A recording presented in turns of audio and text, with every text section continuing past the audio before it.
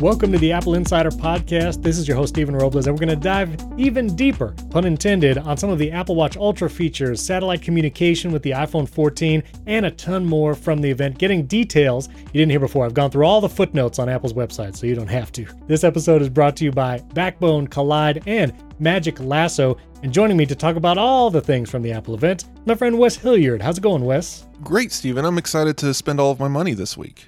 So that is my first question to you, Wes. As we record, it is Thursday, so we can't have pre-ordered the iPhone yet, but I'm assuming you will. What Apple Watches and AirPods and iPhones have you pre-ordered? I already ordered the Apple Watch Series 8, 45 millimeter, stainless steel, graphite. Okay. Yep, so that should be cool. I'm moving up from aluminum, so that'll be a nice little upgrade. I like the stainless steel and how it looks. Sure. I'm going to be ordering the iPhone 14 Pro Max in space black, because that's exciting to have a darker shade. I've seen photos of it. It is a nice color. That's cool, and I will definitely be getting the AirPods Pro 2. So. All right, very good. Yeah, I'm getting AirPods Pro 2 also. I did not go with Series 8 because aside from the temperature sensor, which we'll get to and all that, you know, it's pretty similar to Series 7, we'll just say. So I went with the Ultra, and so I'm going to be trying it. It's an aspirational adventure watch. I cannot tell you the amount of people who tweeted at me saying, well, at least it won't get damaged when you ding it on doorways and doorknobs. So thank you all for listening and knowing that I hit my watch on doorways. So yeah, I went with the Ultra, and I'm going with the iPhone 14 Pro, not Max, and I went with the silver. I typically have been trying to go with whatever the new color is, but aside from gold, it's deep purple this year is the other iPhone 14 Pro color. And I mean, I'm just not a purple kind of person. But if they have some green mid-cycle edition again, that's release them all at once, Apple. That's all I'm saying, because I would have gotten a green one last year. Apple Watch Ultra, and we'll get into it in a minute. If it had come in a different color, at least graphite, I probably would have got it. But I do not want international orange and a bright silver titanium watch. Like, just neither of those appeal to me at all. No, I get it. I mean, I have the titanium Series 7, so I like the titanium, but the orange is very bold. It reminds me of the days where the crown was like a solid red if you got a cellular version of an Apple Watch. So it would have been nice if that came in different colors, but I get it. International red and all that. But this is purely an aesthetic decision. I would have absolutely bought the very unnecessary watch. Yes, very unnecessary. I'm going to test the diving capabilities in my pool. We'll see how shallow it actually reads the depth. Right. We can get into why I actually bought a Series 8 instead of just keeping my Series 7 also, because there is a reason. Yeah, okay, we'll get to that. Okay, lots of things to get to, lots of details not covered. We're going to try and do things different from the recap. I had a recap episode, went up shortly after the event ended, and you can get kind of the big highlights from everything announced then. We're going to get to trying some of the details here in this show. Real quick, some 5-star review shout-outs. Tice from the USA, he was actually the username Can You Be My Mom? He said he can't change it. So Tice, another shout out. Sam Goody from Brooklyn, New York. iNext Fear from USA and Habs15 from Canada. Thank you for those 5-star reviews. And before we even get to the devices, I just want to kind of talk about the event at a high level, because it was a pre-recorded event, but there were also lots of press, YouTube creators and journalists there at the Steve Jobs Theater. Tim Cook actually opened the video in person. So he came out on stage, spoke to those who were in person, and then they rolled the pre-recorded event. So it was basically watching the video event. It seems like for the foreseeable future, that's going to be the new norm, where Apple does a highly pre-produced video that is shown both in person to attendees and via the live stream. But those in-person attendees then get to do hands-on with all the devices afterwards. So we get lots of videos, photos, and hands-on imagery of the actual devices from journalists. So that was cool. There was 2 Severance cameos where Helly appeared next to a subway car, and then again at the end of the thing. And there were a couple like news outlets. They were like, mysterious woman shows up at the end of Apple's clip. I'm not sure if they knew it was Severance or not, but that was pretty funny. That was a good cameo. Andrew sent me one of the articles and we were just laughing. It was the Independent. Apple event ends with mysterious footage of woman disappearing. Right. And it's just, guys, I mean, I get it, but they have Apple TV Plus now. I want to see more of these. I remember at WWDC, the soccer team from Ted Lasso is playing in the background of one of the feature sets. So there's going to be these kinds of cameos. I don't think this Severance thing signifies anything, but it was cool to see it. It was cool to see. Also, Apple's production, just video production, high quality value is incredible in all of these videos. With crash detection being a feature across many devices now, I thought to myself, Apple had to get a car and get a test track, film this thing and literally crash a car. Like, it's kind of wild to think that Apple did like a crash dummy car test and filmed it as part of their advertising, and assuming they've said there's been like over 1 million hours tested for crash detection. So Apple must have done a bunch of car crashes. So it's kind of wild. Yeah, they own a racetrack in California near their Cupertino campus. So Oh. Apple, everyone always thought it was about Project Titan, but honestly, this makes sense too. I mean, obviously they could be doing both, but at this point, really, this seems more likely than a full car. But I won't tell William that. Just before we get into devices, I did want to talk about stagecraft.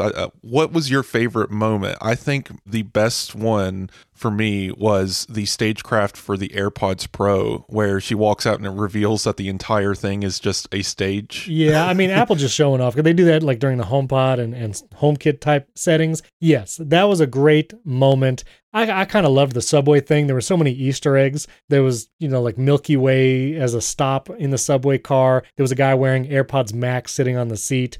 And they were kind of Easter eggs. Even when she walked out, they were still doing their stagecraft, walking around and taking seats and stuff. I thought that was funny. Beyond that, putting various Apple executives on mountaintops was pretty fun too. Yeah, I mean, yes, all of that is very cool. So they're just really flexing. They're doing incredible videos for all this kind of stuff. So just want to mention, it was a lot of fun to watch. Again, very fast paced when you're trying to tweet about it and take notes and take screenshots for doing stuff after the fact. It is wild. Someone mentioned on Twitter, like, there should be an intermission for this thing, which I would love. I would love if it was just like 5-minute break in the middle, like curtain drops and play some of that cool music that they were playing before the event even started. And the music was really cool. Even just the pre-event music and some of the ads, I was like, man, I kind of want to watch this in my home theater setting, because it was very cool. A couple things also we should say goodbye to before we say hello to new devices.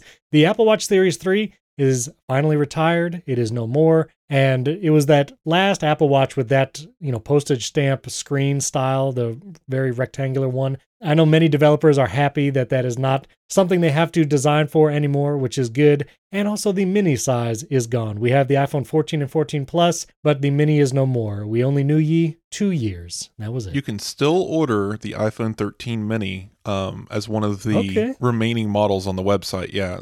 You can buy an iPhone 12 for some unknown reason, an iPhone 13 and an iPhone 13 mini. Those are the old iPhones that still remain. So that's kind of cool that those stuck around. So if you really want a mini, for some reason yours explodes, you still have an option, at least for now. All right, well, let's get to the event. We'll go through in order. Again, I'm not going to rehash everything that we covered in the recap episode, but Apple Watch Series 8, brand new features, the temperature sensor, really focused on cycle tracking and ovulation. So the new temperature sensor is in the Series 8 and Apple Watch Ultra. I know there was some confusion. Does the Ultra have the same health sensors? Series 8 and Ultra all have the same health sensors, including the blood oxygen, all the heart rate sensors, and the temperature sensor. It's the Apple Watch SE Generation 2, the new one, that does not have the temperature sensor. So just want to be clear about that. And there's lots of features coming with watchOS 9, like some of the faces that even the Nike faces that used to be just reserved for Nike watches, some of those will be coming to other Apple Watches with the watchOS 9. I really enjoyed this part of the presentation. I found it interesting, very necessary that they spend some time on something that was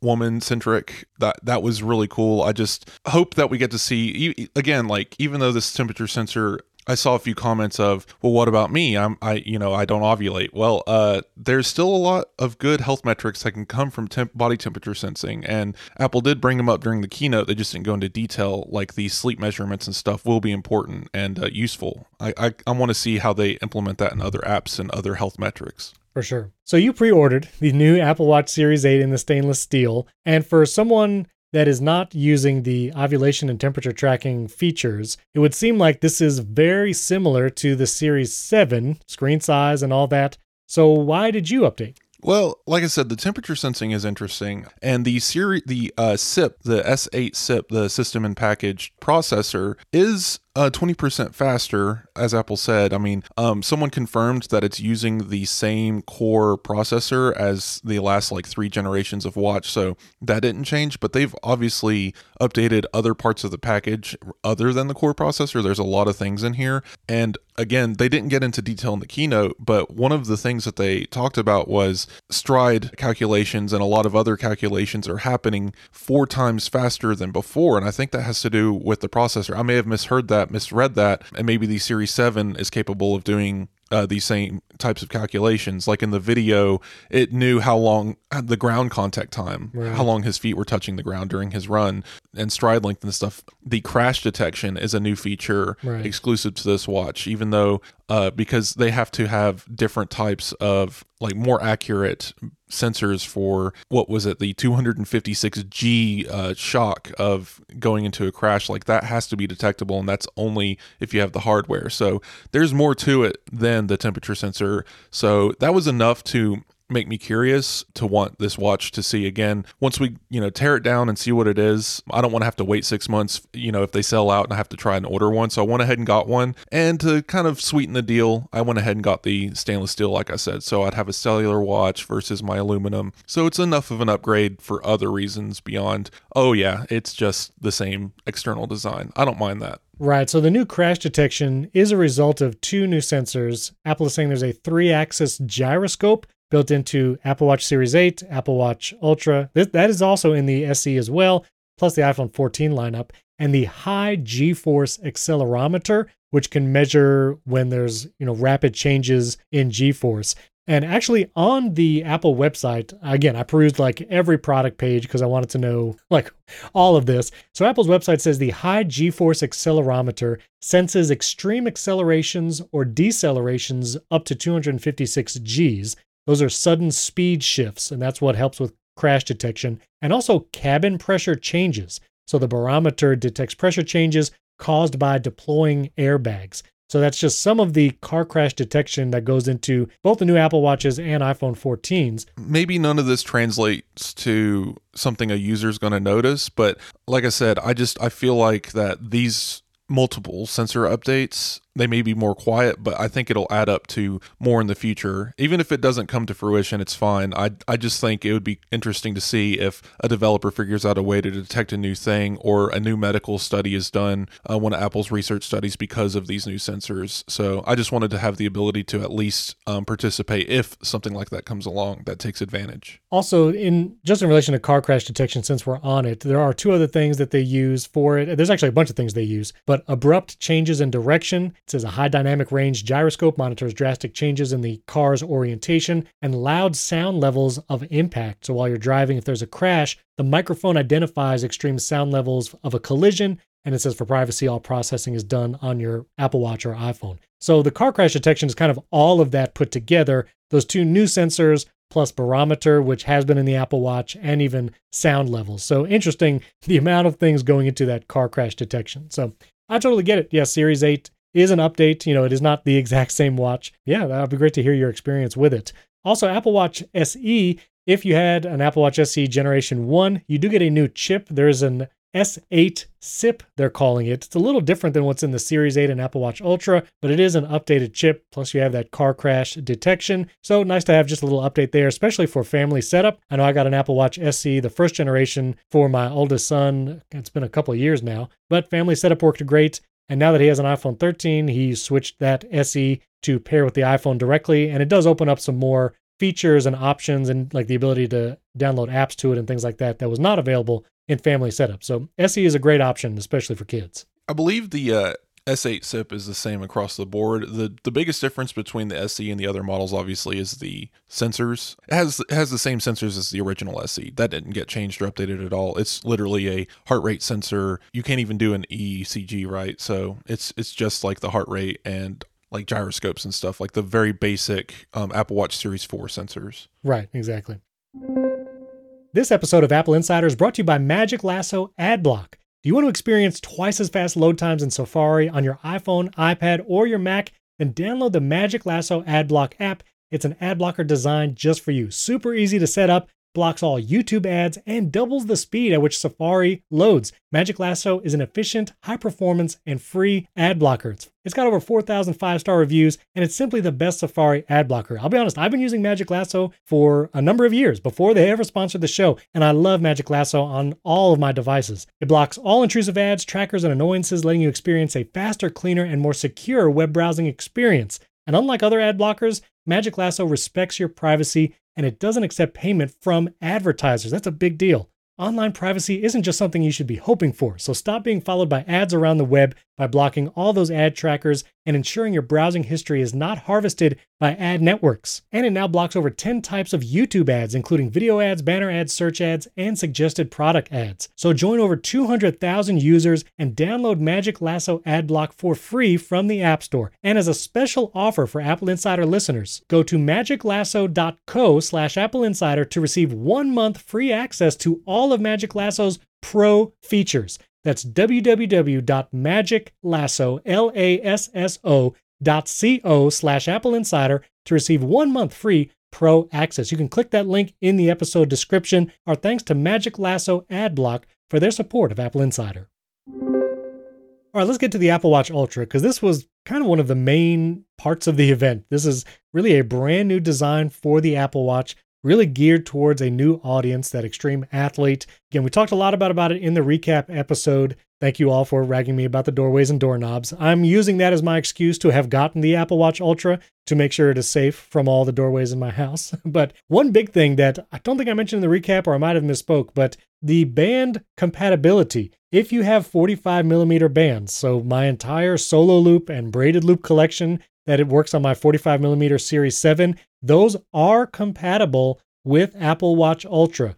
If you go to a solo loop product page on Apple's website and you scroll down to compatibility, you'll see all the different sizes that the band supports. And you'll see, because the 45 millimeter also fits the Series 6 44 millimeter. Remember, that changed 1 millimeter year over year. And you'll also see 49 millimeter listed under compatibility. And the Apple Watch Ultra is that 49 millimeter. So if you have bands from your Series 7 or earlier for the larger size, 45 millimeter, 44, all that, then it will work with the Apple Watch Ultra. So I was very glad to hear that. I did get the Ocean Band with the Apple Watch Ultra in white. Of the three, I do swim. I don't do extreme sports, but I do swim in a pool. And so I figured, let me try the Ocean Band, and it looked pretty cool. It's made of the same fluoroelastomer as the Sport and Solo Loop, so should be pretty comfortable. All the first impressions of YouTubers, if you go on YouTube or on Twitter, like iJustine, The Verge was at the events, there's lots of hands-on with the Apple Watch Ultra, and the bands look really nice. A lot of them are saying, even though it is big, the Apple Watch Ultra is going to be a much bigger device than the Series 7 or even Series 8, that it is very light. The titanium is a light material, so even though it's very durable, it is lighter, but it is like chunky. You got like a protrusion for the crown and the side button, plus you have that additional action button on the left side. So it's big. It's a big watch. It's definitely interesting. I like the obvious design choices that say it's still an Apple Watch. You can look at it and see that it's still Apple's thing. I like the new watch face. It's just a very dense, a lot of information. That was interesting. And I like how you can turn off the blue light emitting colors by rotating the crown. A lot of little features like that. It sounds like they had a lot of consultation from users who are actually going to take advantage of this watch. And I feel like colors are in the future. It just throws me off it being this bright titanium. Now, maybe if I was still in the military, it would be more interesting. I would buy it. I remember a lot of people would wear the international orange colored parachute rope and make it into a band, like an armband, and wear it, because you can use it in emergency situations, use it as a tourniquet, for example. So that was a thing you could have with your uniform. So I could see this not standing out too much, and it being I feel like military members will definitely probably jump on this watch just because it looks more military. I saw a lot of people talking about this. I wonder if Apple's targeting G-Shock, because especially with that, with this watch and the SOS features, and we'll get to it, but the satellite features with iPhone, they're doing a lot of stuff that Garmin and G-Shock do. So kind of a call out to a whole different thing Apple would never have addressed before, but now they've just entered that market. So I wonder how that's going to affect that. Yeah, they're definitely going after people like Garmin and G-Shock and all that kind of stuff. So some other details I didn't mention in the recap. The crown is larger. I might mention that, but there's also coarser grooves. Some of the hands-on was saying the grooves on the crown are coarser. And again, the whole idea is if you're wearing gloves or you're in an environment like in a wetsuit, that you still should be able to interact with the watch. And so that's why those controls are a little larger and coarser or rougher. It does have a depth gauge up to 40 meters. And the Apple Watch Ultra has a water temperature sensor as well. So if you do go diving with Apple Watch Ultra, you get that water temperature as well as depth. And Andrew O'Hara at Apple Insider, he actually does diving, like he does some scuba diving. And so he had some thoughts on the HomeKit Insider episode that comes out this Monday, and he's going to be testing it with diving in the future. But he said for a diver, this actually gives you a lot of features that you would have gotten with other diving computers on your wrist. The one feature it lacks that many of those others have is a connection to your oxygen tank. Apparently, that's an RF connection where you can see your oxygen levels on whatever wrist-mounted computer you use while diving. So that is something that the Apple Watch Ultra lacks, but I could totally see that also in the future, some kind of partnership like they had with Oceanic Plus for oxygen sensing and works with certain, oxygen RF monitors. So that's the only thing for divers, but yeah, very curious. If there's any divers out there listening and you plan to get this, I'd be curious your thoughts on it too. Yeah, I thought that was really cool, and bringing on that third-party app developer to show off the capabilities like the safety stops and stuff like that, that's just really cool, and it could save you a bundle, especially since a lot of those diving watches are thousands of dollars in some cases, especially ones as interactive as like an Apple Watch with a bright display. And I would say that like very, very bright, 2000 nit display would be great 2000 nits, in, diving situations too. So it's just, again, a lot of thoughtful hardware here. Would you wear this with a suit? Are you going to wear this to a wedding? I am, up until this point, I have not been a dual Apple Watch guy where like I have an Apple Watch I sleep with or an Apple Watch for this, an Apple Watch for that. But the Apple Watch Ultra might make me hang on to my Series 7 for like certain times, and then maybe the Apple Watch Ultra for other times. I'm not sure. I really do just like having one Apple Watch I just wear all the time, even to sleep with. The faster charging on Series 7 has allowed that to happen. And I mean, the Ultra has even better battery life, so it shouldn't be a problem there either. I'll see how comfortable it is to wear for sleep tracking, and then make a decision after that. I'm not sure. The ad for this watch is so intimidating. It's just showing people like climbing Mount Everest and discovering treasures underwater. Like, okay, guys. Yeah, I know. I am calling it my aspirational Apple Watch, and maybe one day I'll be doing those things. The next Uncharted movie, they're going to be wearing one of these. Yeah, yeah, exactly. So that brightness, the 2000 nits, just so you know, is also twice the brightness of even Series 8. So this is a very bright Apple Watch. Forgot to mention it also has track detection. I think this is coming to Series 8 as well. But like if you walk up to a running track, it will actually just detect that, and you can start a workout for track running automatically. It's actually already in watchOS 9. I was playing with it yesterday. The Compass app gets all of this. So if you open the Compass app if you're running the beta, you can actually see the backtrack feature and waypoint feature where you can add waypoints with custom flags and little buttons, annotations and stuff. Gotcha. It's all locked into the watch app. I'm wondering the iPhone Compass app will get updated to visualize all this data, because I can't see how useful this would be inside of a tiny little Apple Watch app, especially the waypoints feature. Because once you have 5 or 6 of these waypoints added, it's like you're scrolling a list and selecting them, and like I don't understand why it would be isolated to that. So it'd be interesting to see if the Compass app on the iPhone gets updated with all of this, and shortcut support. So you could tell Siri a command and automatically add a waypoint. Thinking of you, Merlin Man, and your bicycle ventures. Oh, yeah.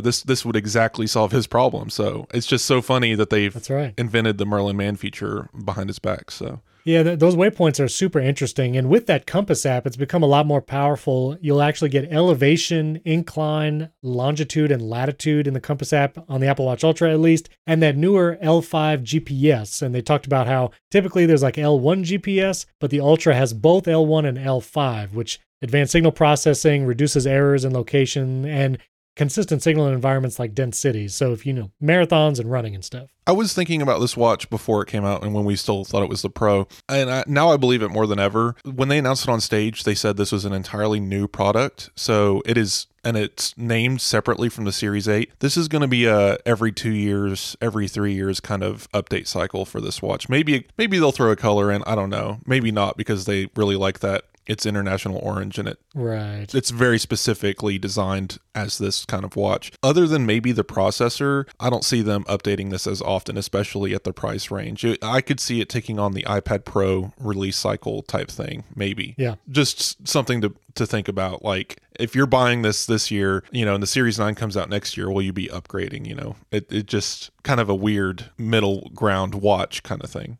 I also found on Apple's website the temperature range for Apple Watch Ultra, which is -20 to 55 degrees Celsius, which is -4 to 131 degrees Fahrenheit. So it's capable of lots of harsh conditions, including Florida, apparently. So I was going to say, you live in Florida. Have you encountered any of these temperatures before? Nowhere that high. I mean, it'll get over 100 for sure, but just nice to know that I can sit in the direct sun and it will be fine. It's funny because this isn't even the lowest temperature we get here. -4 Fahrenheit. I wonder what would, I guess I've never wore an Apple Watch in that extreme of a condition. I guess they just kind of slowly die. Yeah, basically. Or just malfunction, or the touch screen probably just wouldn't work. I mean, the watch would ultimately be fine, but it would probably damage the battery in the long term. Yeah. But yeah, we get down to -20 on some really harsh winter nights. Funny to think about anyway. I'm going to go hiking in the Appalachian Mountains with my Apple Watch Ultra. There you go.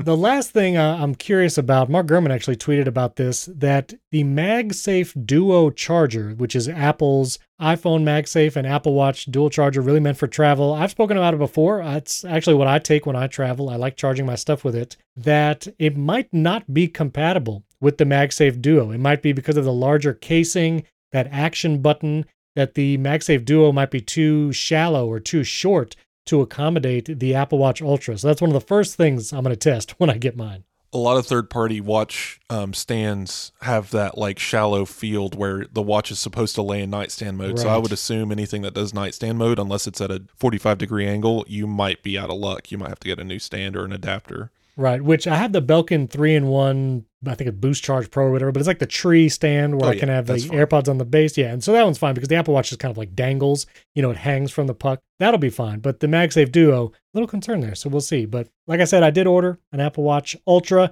and it should be coming on launch day, which you can pre-order all the Apple Watches right now as you listen to this. iPhone pre-orders start this morning if you're listening to it on Friday, or tomorrow if you're a paid supporter and you get it Thursday afternoon. But the pre-order starts 8 a.m. Eastern, 5 a.m. Pacific for iPhone 14, 14 Pro, and the AirPods Pro.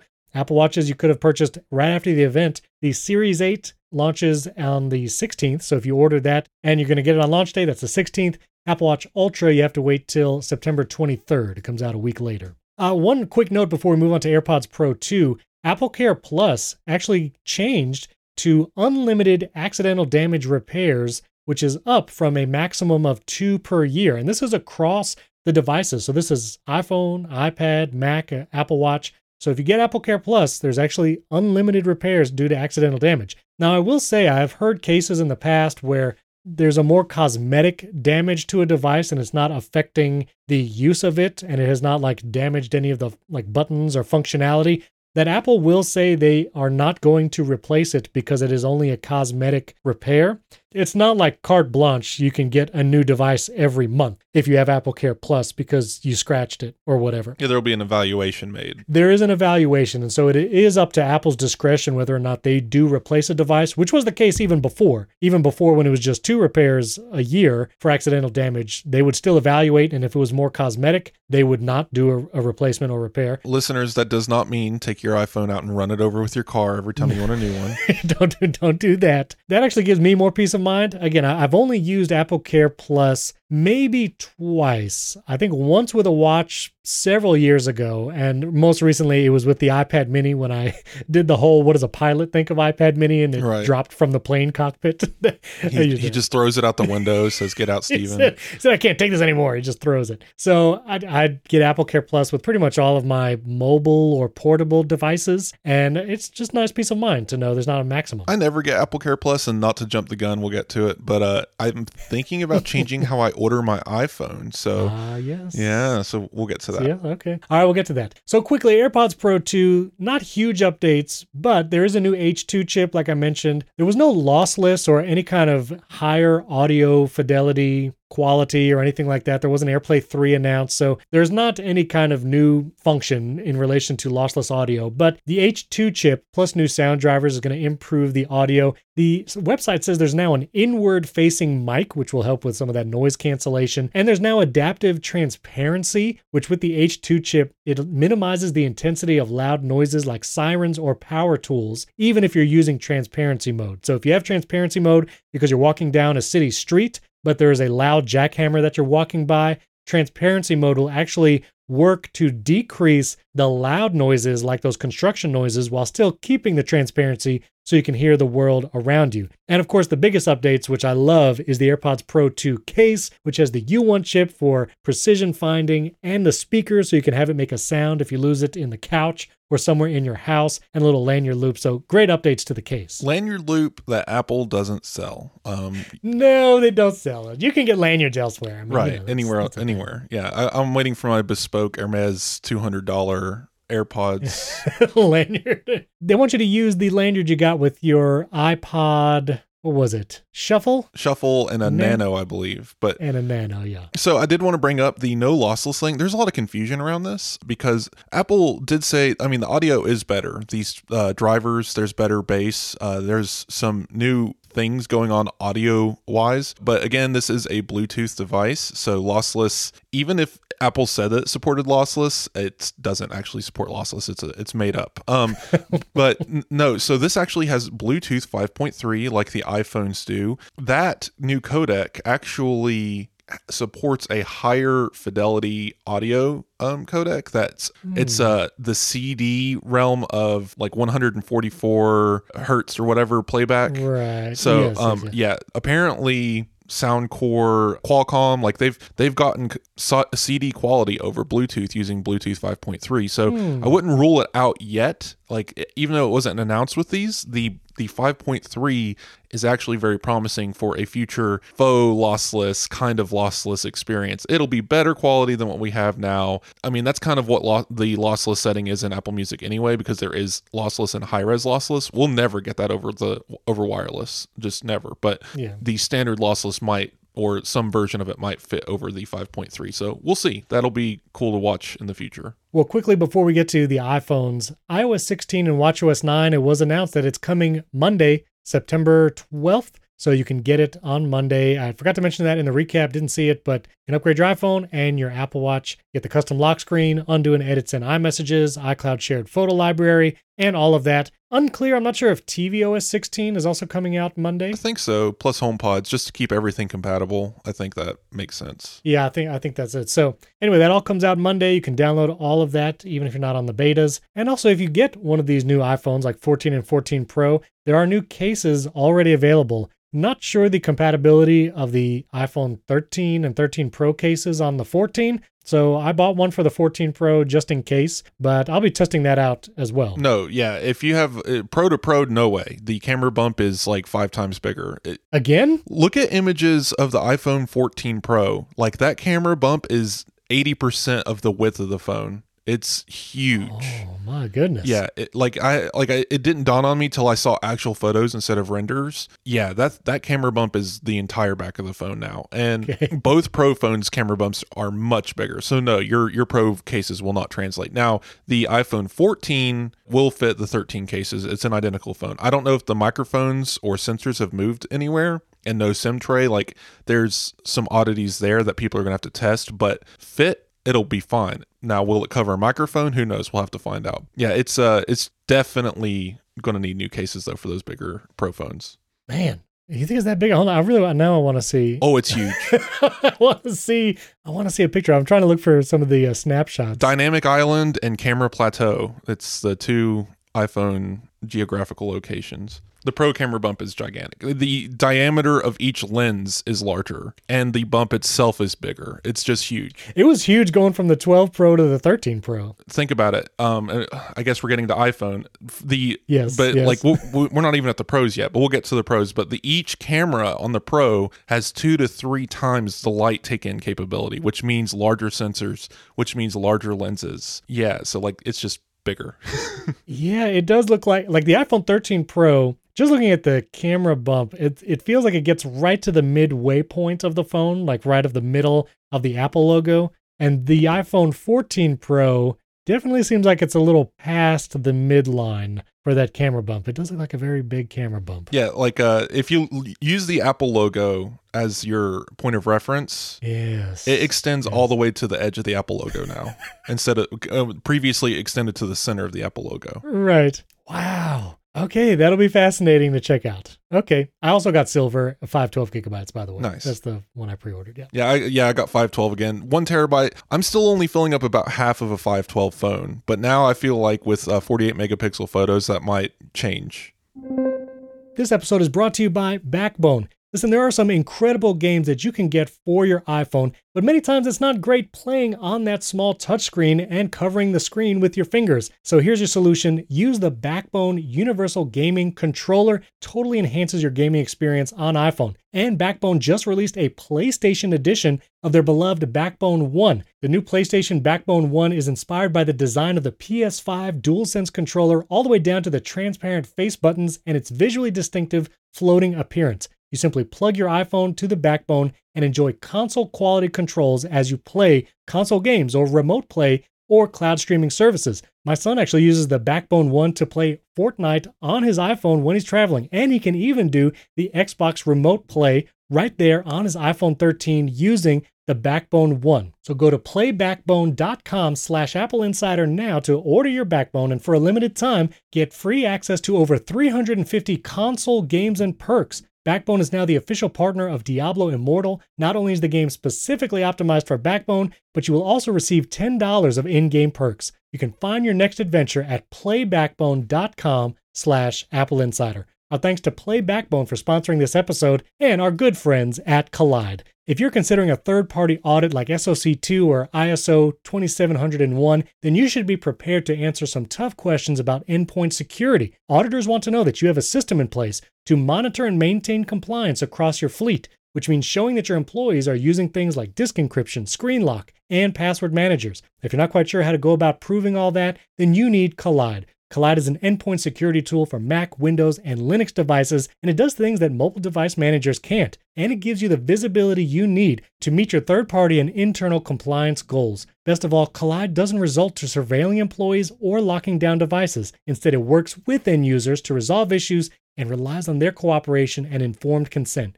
You can meet your security goals and pass your audit without compromising on privacy. Visit collide.com/Apple Insider to find out how. And if you follow that link, they'll hook you up with a goodie bag just for activating a free trial. That's KOLIDE.com/Apple Insider. That link is in the episode description. Our thanks to Collide for sponsoring this episode. All right, well, let's get to it. Before we get to the pros, real quick, the iPhone 14 did get updates, visually very similar to the iPhone 13, but there is no SIM card slot, which we'll talk about in a second. Better battery life. Apple is saying 26 hours of battery on the 14 Plus, 20 hours of battery on the regular 14.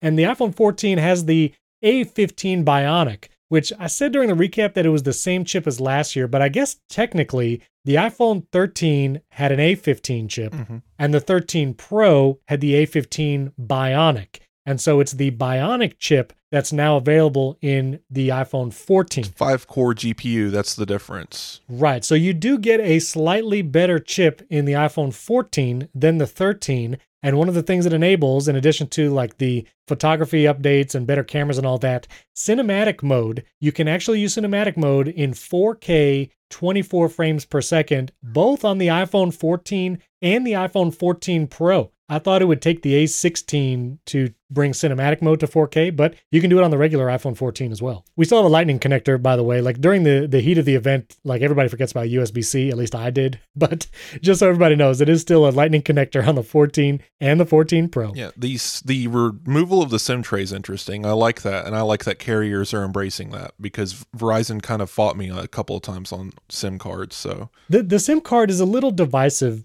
because people who travel internationally, it's been a long practice to, once you arrive in a country, get a prepaid SIM card upon arrival. I did that. And I worked in the travel industry for a few years, and I did exactly that. Like when I went to the UK, I got a prepaid SIM card for the 3 carrier. When I went to Germany, I got one from like O2, and popping it in the phone was very easy and it was great. So now with an eSIM, on Apple's website at least, Apple is saying before you go, as in before you travel, activate an eSIM from the country you're visiting. Now, depending on the carrier, I would imagine it should be an option to activate an eSIM in the country. You might have to like get on Wi-Fi in order to do it because you won't have cellular data. But I will also say, at least here in the US, those of you, and we have lots of listeners internationally, I would be curious your thoughts on this. But this SIM card tray removal is only for the US phones. So if you get an iPhone in the UK or Europe, yours is still going to have a SIM card tray for the time being. But when it comes to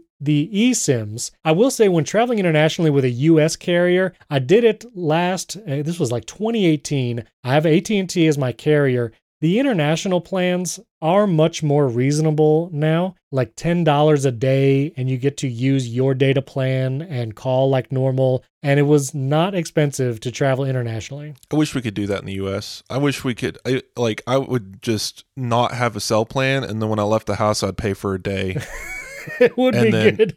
Like I don't, these exorbitant, like these crazy fees, like Verizon, I'm spending $200+ a month for a phone that I use 5 times in that month because I don't leave the house. I have Wi-Fi, but if I can't cancel my phone bill, right? So, right. But when I do leave and when I do travel, I want the unlimited, I want the 5G. So you have to pay those $200 fees. It's crazy. I was ranting about this on Twitter yesterday. Like, why can't I just be like the App Store, go to the cellular section of my iPhone and do an in-app purchase for a cell plan for a week, a month, or whatever, and cancel it like Netflix? This feels like 1985. I did want to mention, like, when you're overseas, you don't have to have a cellular service to see the SIM card options because your phone is still pinging the towers, and I believe you're just you're able to pull down that information. I think even in some places, I may be wrong, someone on the internet correct me, but I believe you're still able to like make like a 911 call even without a cell, like an active cell service. So like your phone's still pinging those towers, you're still getting access to some of these networks. You just have to pay to access the actual network, and that's where that data comes from, I'm assuming. So if you walked off of a boat in another country, you should be able to open that cellular carrier section and see a couple of options, if I understand it correctly. Okay. Well, international listeners, obviously you still get the SIM tray, but if it is removed in the iPhone 15 for international users, let me know how you would feel about it. I'd be curious. I do want to mention the satellite stuff real quick. This was, again, rumored last year. This was rumored for the iPhone 13. Obviously, it didn't come out then. And the far out with all the space theme, I think this is kind of directly related. We always wonder what in the Apple event invites relate to the actual announcements and launches. I think it was clear, the far out and the stars. Yes, photography, but I think the satellite connectivity for sure. And even during the intro video for the event. So as the event started, there's this little intro that flew through space into the Earth all the way to Apple campus. There was like a tiny satellite floating over the Earth for a split second. Obviously a teaser to the satellite emergency SOS connectivity. And so a couple details that I didn't cover in the recap. This is iPhone 14 and 14 Pro only because there are frequencies that these iPhones will be able to communicate with the satellites. Plus there's some other software Apple has done in the background, like to compress text messages, decrease the data size so it can send. Once you're connected to a satellite, your iPhone will send the answers to whatever emergency situation you're in. Your iPhone will walk you through asking you questions about what is the emergency, who's injured, and all that. It will send your medical ID, which you can set up even in your iPhone right now. And it will also send your battery level to an emergency dispatcher, which I thought was super interesting and a valuable piece of information for someone who might be trying to communicate with you. You do have to be outdoors with a clear view of the sky, and your iPhone, like Apple showed in the video, will show you where to point your iPhone to connect to that satellite. They have to avoid obstructions like mountains and heavy foliage as well. And it takes time. Apple says, in ideal conditions, you send a message in less than 15 seconds, which would be pretty quick. Sometimes iMessage, if you don't have good data connection, can take a while too. And with light foliage, if there's light foliage around you, it might take more than a minute to send that message. And you have to be actively standing there holding your phone pointing at a satellite because that thing's moving quick. quick. Have you ever looked at the night sky and found a satellite? Sometimes you can see them moving. They move quick, but there is a support article, and Apple said you don't have to hold your iPhone like above your head, like your cell phone antenna. You can hold it at a normal, like as you're just using your iPhone, so normal. Yeah, because those couple of feet ain't going to make a difference. Yeah. You're communicating with space. A couple feet above your head is, yeah, you're right. Not going to make a difference. This satellite feature is really cool. We could spend a whole podcast probably talking about the satellite connection feature. I did want to bring up real-time follow-up. I tried to add an eSIM to my iPhone, and it says there's 2 requirements. You need a QR code or some sort of access point from a cellular carrier and access to Wi-Fi in order to activate an eSIM. So yes, you do need a Wi-Fi network. Okay, there you go. Good follow-up. A couple more points about the satellite. They mentioned this in the event, but if there is an emergency relay center that doesn't do text messaging, I mean, if you're really far out, then they have Apple-trained specialists who will actually relay messages for you, which is pretty wild. I mean, to think there are employees of Apple literally just dedicated to relaying these emergency messages. Pretty wild. And if you do an emergency SOS using the satellite feature, you can also choose to notify your emergency contacts with your location in addition to emergency services, which is really cool. Yeah. Now, a couple last details on it. The update for satellite connectivity is coming in November 2022, so it's not going to be available as soon as the iPhone 14's launch. And this is only available in the US and Canada, which they said during the event. It does include Puerto Rico and the US Virgin Islands. This was interesting too. If you're an international iPhone user with an iPhone 14 and you visit the United States and Canada, you can use the emergency SOS via satellite, except if you bought your phone in China mainland, Hong Kong, or Macau. And so if you bought an iPhone in those countries, even if you travel to the US, you can't use SOS satellite. I'm sure there's some agreements there that is causing the issue. But if you're from Europe or the UK, anywhere else besides those countries, and you have an iPhone 14 or 14 Pro, you travel to the US or Canada, you can use the emergency satellite SOS. It is not available in Guam or American Samoa. And finally, last point, I thought this was interesting. The satellite SOS might not work above 62 degrees latitude, such as northern parts of Canada and Alaska. And, you know, when you think about some of the clips they showed during the event of like extreme snow conditions and like tundras and all of that kind of stuff, I found it interesting. Like it might not work in Alaska if you're above the 62 degree latitude line. Satellites are around our equator mostly, and they travel in bands that rotate like against our Earth's axis. So they're diagonal, but they still don't make it that far north. Like think about it. Like that's like a little halo satellite just rotating around the North Pole. Like it doesn't make sense.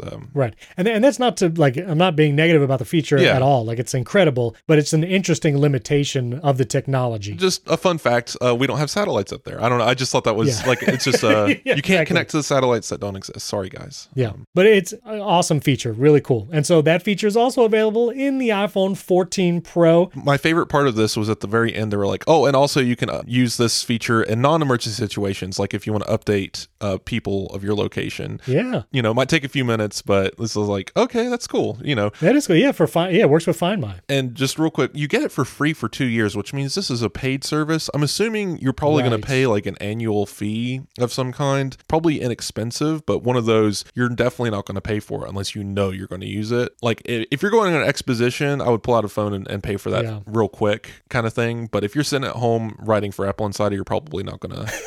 Yeah, I agree. I do not need this feature. Yeah. It would be curious if they roll it into like an Apple One bundle. Like if you're on Premiere, you just get that. Apple One Expedition. It's the tier higher. Oh, a higher level. That's right. Expedition. Yeah.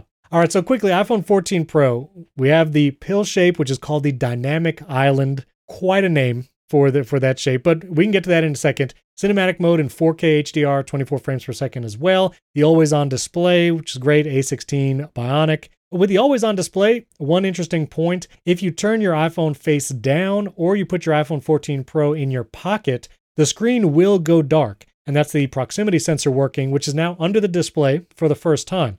So it will stay on, always on, when your iPhone is face up, like sitting on your desk or a table. Turn it over, put it in your pocket, phone turns off, or the screen turns off. With the camera, again, that 48 megapixel, and this is going to probably like upset some people at first, but Apple is doing what's called pixel binning, or grouping pixels together to help with low light or just increasing the amount of light that the camera can capture. And so most of the pictures you're probably going to take, especially indoors, will be 12 megapixels in resolution, but those 48 megapixels are being binned 4 into 1 as a quad pixel, gathering 4 times more light. So you're going to get much better photos. You do not want a 48 megapixel photo every time you take a picture. That's like using a jackhammer every time you need to put a nail in the wall. Like it's way too much information. It's a lot of memory. Like every time you take a photo like that in Pro Raw, and that's going to be like 100 megabytes or more for a photo. And it's crazy. You don't want that. Right. So you can get 48 megapixels or force that size of photo if you shoot in Apple Pro Raw photo format. If you want to do that a lot, you might want to consider the 1 terabyte iPhone 14 Pro option. Just saying, but nice to see that improvement in the sensor overall. The camera features here are insane because they kind of glossed over it, but the selfie camera for Face ID, the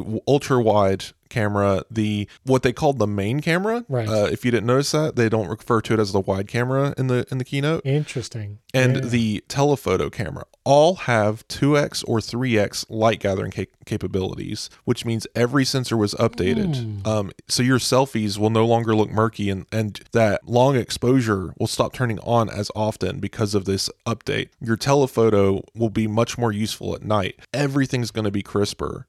Your portrait modes are going to be much more managed. Like I feel like this is the biggest camera update we've ever had in an iPhone. Like this is huge. Every single sensor updated, and that 48 megapixel camera is wild. And the 2x zoom is brilliantly done because they're just cropping out the 48 megapixel sensor to be a 12 megapixel image. Yeah. And like they pointed out, it is at a good focal length and at a better aperture than the previous 2x telephoto lens anyway. So you're not sacrificing anything using that feature. Just A plus all the way around. For sure. And the last thing I just want to spend a little time on is that dynamic island. This is 14 Pro, 14 Pro Max. It was, originally thought it would be a pill and hole punch in that area. And then last minute leaks and rumors was that it would just be that elongated pill shape. And that is what it is. The front facing camera and the Face ID sensors are all in this pill shape, but Apple's really leaning into it. And I think this is an interesting change from iPhone 10 until 13. The notch was there, but it was always trying to be hidden. If you played a video on your iPhone 13 Pro, it would crop it in, or it would at least shrink it down so you don't see the notch. You would have black bars on the left and right of the video. And there were other things that were done to kind of make the notch try to disappear. Even the wallpapers that were released with some recent iPhone models kind of hid the notch. I remember the XS had that bubble wallpaper and you kind of couldn't see the notch. And now it's like totally different direction where Apple is literally naming it a thing, Dynamic Island, and literally putting a lot of notifications, live activities, like sports scores, timers, all of that literally going into that area, even like music and podcasts now playing stuff. And so honestly, I think it is actually a positive move. Like it's there. Like you can't deny that it's there. Leaning into it, actually making it somewhat of a feature as much as you can. I'm for it. Yeah, Apple has a 50-second video on YouTube showcasing this. It is just so much fun. Like this is the most whimsical thing I think they've done in years. Just everything about it is so fluid, it's fun, it's interactive. It's just so cleanly executed that like I can't imagine like what they would have done otherwise. And people have pointed out like if you take a flashlight to the blacked out screen, you'll see the pill and hole punch. Like it's there. They're just using black pixels to make it into that bar. So both rumors were true, which is really funny. But yeah, no, I really like that third parties can really lean into this. And I can't wait to see a bunch of apps update for this dynamic thing. And again, like the animations and stuff Apple showed off during the keynote, I wonder how much of that is the background UI, or are developers going to have to come up with anything? I think they're going to just provide images and maybe frameworks for waveforms, like for audio or for like images of weather or something like that. But like, it's just a really cool idea, and I'm glad Apple just went all in on it. Yeah, so very excited to try it out. I'm sure Wes and I will be tweeting our pre-orders as we get them in Friday morning. So again, pre-orders for the iPhone 14, 14 Pro, and AirPods Pro 2 all open up at 8 a.m. Eastern, 5 a.m. Pacific on Friday, September 9th. So as you hear this, go pre-order if you'd like. I haven't heard the podcast yet, but Jason Snell refers to the notch as the let me see. As the static peninsula, we have dynamic island, and then the notch is the static peninsula. That's static peninsula. These images are that so is great. Awesome. I love this. That's wonderful. Yeah, we'll include the link to that tweet in the show notes. That's pretty hilarious. Static peninsula. Real quick before we go, yesterday was also Tim Cook at Code Conference run by The Verge and Vox Media. And there was just one interaction that I want to highlight. I guess there were questions at one point, and someone was asking Tim Cook about RCS, the Rich Communication Services, and iMessage and all that. So I would just like to dramatically read this. And Tim Cook, in response to the question about RCS, says, "I don't hear our users asking that we put a lot of energy into RCS. I would love to convert you to an iPhone." The questioner responds, "I can't send my mom certain videos," says the questioner. And Tim Cook says, "Buy your mom an iPhone." Honestly, though, I know there's a lot of people mad at that, and I've seen the reactions. Yeah. I agree. Like, sadly, I agree, because RCS is just so broken. We've gone into this, and yeah, we've got. And I wanted to just point out, though, like, I also think that Tim Cook is not exaggerating or whatever, dodging the question. No one cares. Get out of your tech bubble. And look, nobody cares. No one's talking about this. 99.9% of the iPhone user base doesn't even know what RCS is or want it. It's a technology that should be implemented or improved. I get it. I'm a nerd. I know what all of it means. I'm just saying, Tim Cook isn't wrong in saying this. Nobody's asking for this. I will play devil's advocate just slightly, because when you look at teenagers, youth, school, like there is the stigma of the green bubbles and group chats and all that. And I think that is seen as who is asking for it. Although I don't know if RCS would solve that specifically. No. Obviously, it could not be the same blue as iMessage. Apple would distinguish it somehow, which it's interesting in the satellite features in iPhone 14, satellite messages will apparently appear in like gray bubbles as you're sending that or something. Yeah. So, there's already color distinguishing mark. The business communication feature also uses gray bubbles.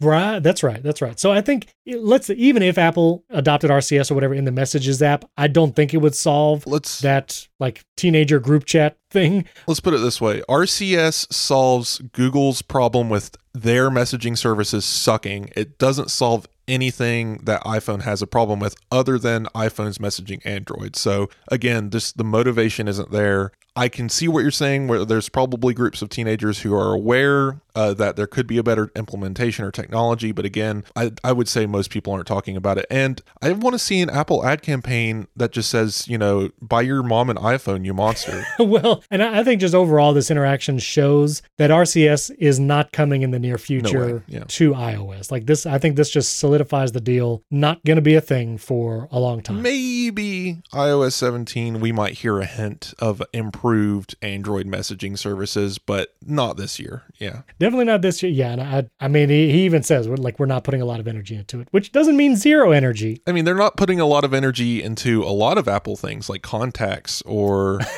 But yeah, obviously the RCS team, I don't think there is a team. I don't think there is anything when it comes to RCS. The RCS evangelist is just a guy at the coffee maker, and nobody knows how he got into the building.